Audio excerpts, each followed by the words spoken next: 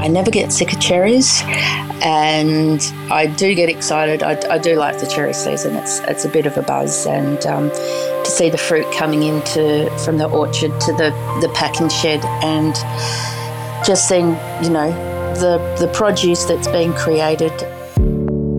This is The Producers. I'm Danny Vallant. In a world where we can get just about anything, just about any time, it's wonderfully exciting to have truly seasonal crops that mark a time of year. Cherries are certainly in that category.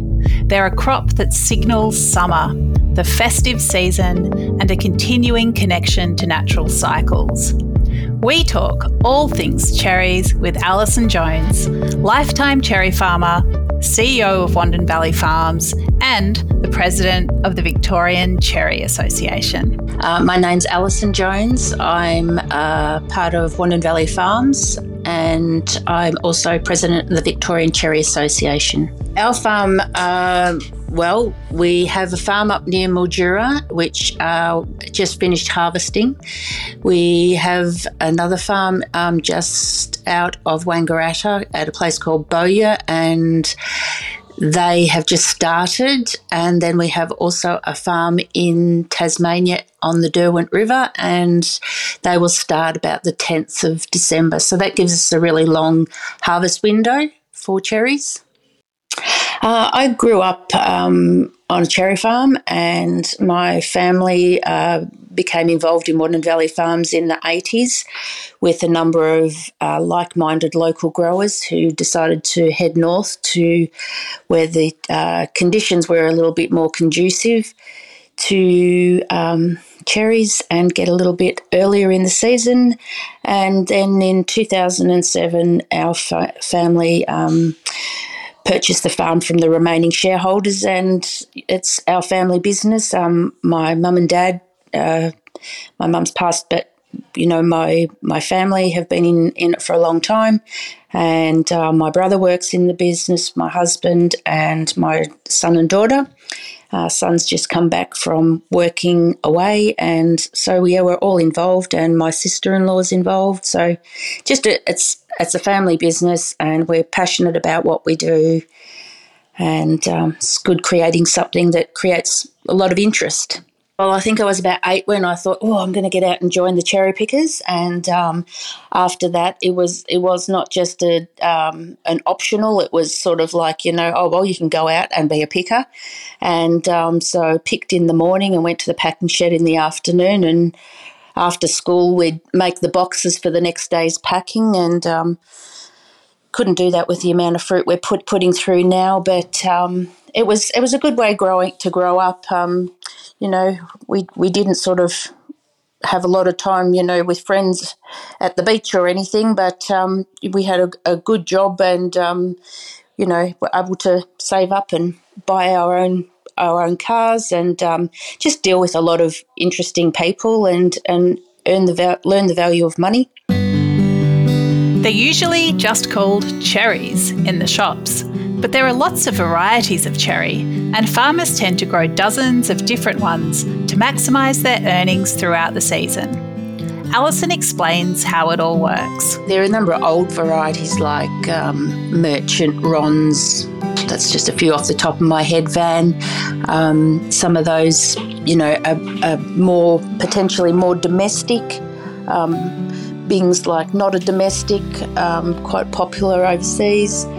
But then there's new varieties. There's a Royal series that's been developed, and there's also plenty of new varieties coming up that are being developed. So it's just staying on tune with those. But to get through a harvest, you need to have a lot of varieties, up to, say, around 35 varieties. And that just helps you get through a broad harvest, because some varieties only might last for 5 days. So to go through 100 days, you need to have many varieties to get you through that. And they're from all different parts of the world, and some are cool climate and some are more temperate. Some don't need much chill, some are fertile, some need a partner to become fertile. So there's lots of options, lots of variations too. There's certain varieties work in certain regions. Some varieties maybe that we have at our Bowyer property near Mildura won't work in Tassie, or Tassie will be better. Some that work in Calignan near Mildura is very really pushing the boundaries. So a lot of varieties don't work there. It's too hot. We're privileged to have them a crop that grows in summer, and also to be aligned with Christmas. That's a pretty big added advantage. And cherry picking is very, very popular. There's a number of farms that do cherry picking, and it's very, very popular. Great family activity, and just an experience to get out in the country and see something different, understand how, cherries grow, and be able to pick them yourself, take them home.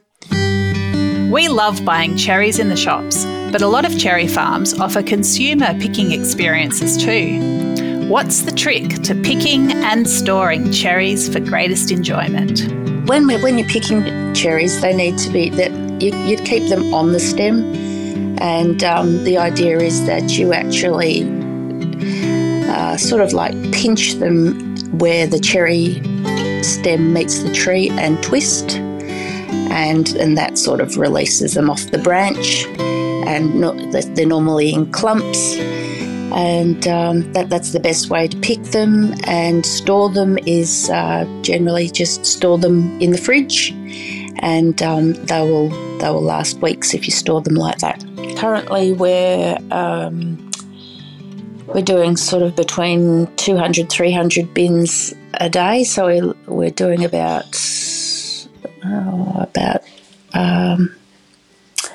maybe about 50 tonne. So we have camera technology, so our fruit goes through what's called a cluster cutter, and all the cherries need to be cut into singles to go under the cameras. We're sorting with camera technology, which is colour, black and white and infrared, so it's sorting by colour, size and defect, and that's just a number of parameters that can help to really go down deep with the settings, and help just to get the best result in the box. So we still have sorters. We don't have the grading just doing purely the whole job, but the machine does pull out a fair bit, which does help to reduce our staffing. And then that goes to a second grade box of fruit, and some goes to the waste. And then just what's left, which is maybe the last 10% of grading, gets done by the sorters. Yeah. Sorry, just on that, we're packing into 2 kilo, 5 kilo punnets and bags. So we've got a number of, and we also do 1 kilo boxes as well. So there's multiple versions of packs being done for multiple markets, so quite a lot of variety. Cherries are very susceptible to weather. Alison explains what cherries love and what they are not fond of at all. Well, we don't want a lot of rain. Last year it was too cold and wet, so we didn't get a good fruit set. So this year we have much better fruit set, and no rain means that pretty much what we do pick goes over the grader and into a box for our consumers. When we get rain, the fruit can crack, and then we end up with a lot of waste. So it's not really good for anybody. So that's some of the reasons why this season's looking good. So we're all looking forward to everybody getting a chance to enjoy good quality cherries, and enjoy them not only for Christmas, but picnics, or enjoy them on your own watching TV or with a book. So plenty of occasions to just enjoy some cherries and enjoy the health benefits. Growing cherries isn't easy, but it's just one part of the business. Alison puts her Cherry Association hat on to talk about different growers and different avenues of getting to market. It's actually growing, like cherries are very popular and there's a number of people recently getting into it. Whether you just do farm gate or whether you do export and domestic, or whether you do U-pick, there's lots of different options as to how you sell it, and there's lots of people doing different things. So, and there's quite a lot of people getting into cherries, but like I say, there are small, medium, and large growers, and they've all got their own, avenues that they sell to. Some are the same, some are different. So, is cherry picking the hardest part of the year? Alison explains what happens during other times to give the best chance of a successful crop. Pretty much as soon as the season's finished, we will hedge the trees. In the past, you just let the trees grow and grow, but now we sort of make them, it's more of a pedestrian style orchard, so that helps also to push the energy back down into the tree for growth and bud development. And then, there's a lot of fertigating that needs to be done with the fruit trees to make sure that we have good cherries. And there's also pruning. A lot of wood needs to come out to make sure that they're not too many branches. You need to allow for the sun to get into the tree, so that takes a lot of time, and that's all done with electric secateurs. What else needs to be done?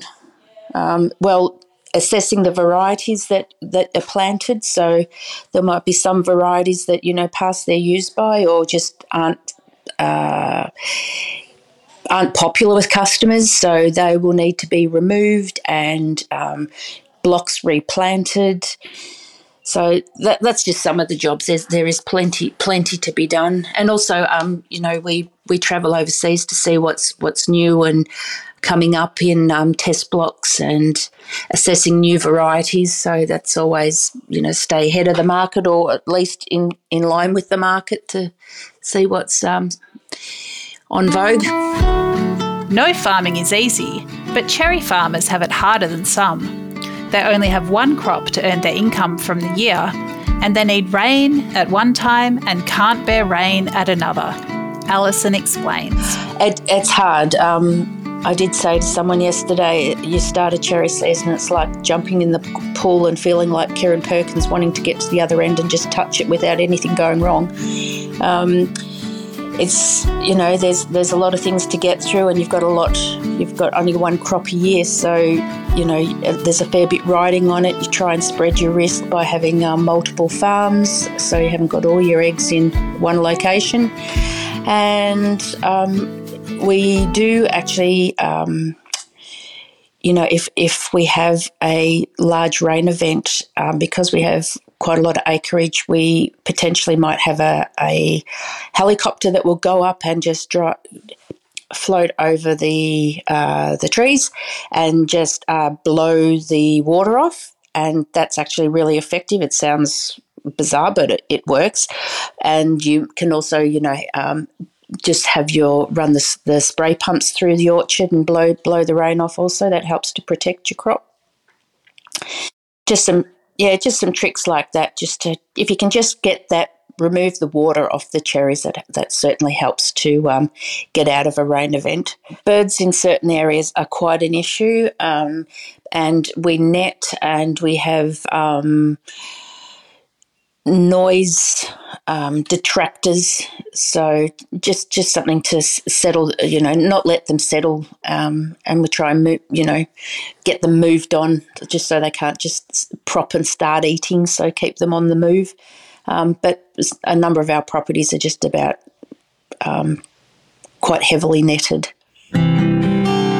So many Australian consumers look forward to cherries, with many heirloom recipes dusted off for summer. How does Alison Jones love to eat her cherries? I really like to just eat them as they are. It's just a special treat. It's a great easy snack. I call it a guilt-free snack, and they're so good for you. And I might sometimes stew them up just with some ice cream, but and also you can make a really good bruschetta with cherries. So we make a number of products for our shop here, and a number of people do make products like cherry sauce, which is always nice on ice cream or a dessert. So there's plenty of things that you can do, but really fresh is really the preference for me. There are so many different aspects to cherry farming. What is it that Alison Jones loves most about what she does? One thing I love about cherry season is, just working with good people, and my role is I'm CEO of Wandin Valley Farms, but also I work in the shed, and it's just great working with, enthusiastic people, and we have a really diverse multicultural range here, and it's just, it's really rewarding dealing with good fruit, and it's a product that people are excited about. It's still seasonal, so we talk about cherries, just 100 days, and pretty much that's what it is.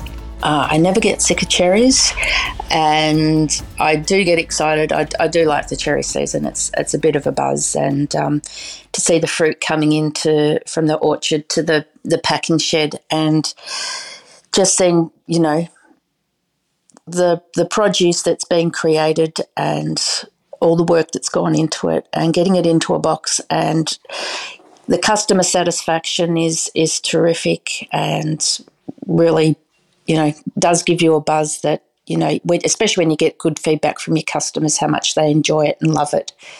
So, yeah, knowing that it's appreciated is, makes it all worthwhile, and seeing good quality fruit. So, and we have lots of great customers too, so it certainly helps too.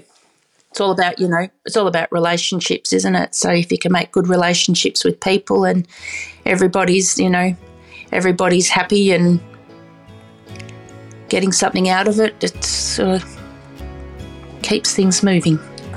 Cherry season is 100 days of joy and bounty, but it's 365 days of obsession, care and hard work for Alison Jones, both in her role as President of the Victorian Cherry Association and as CEO of the multi-site Wandin Valley Farms.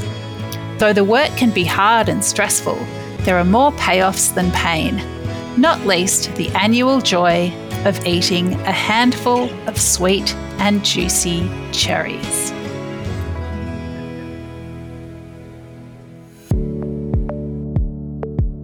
This is The Producers, a Deep in the Weeds production. I'm Dani Valent. Stay tuned as we talk to some of Australia's best farmers, makers and growers. Follow us on Instagram at Producers Podcast, or contact us via deepintheweeds.com.au.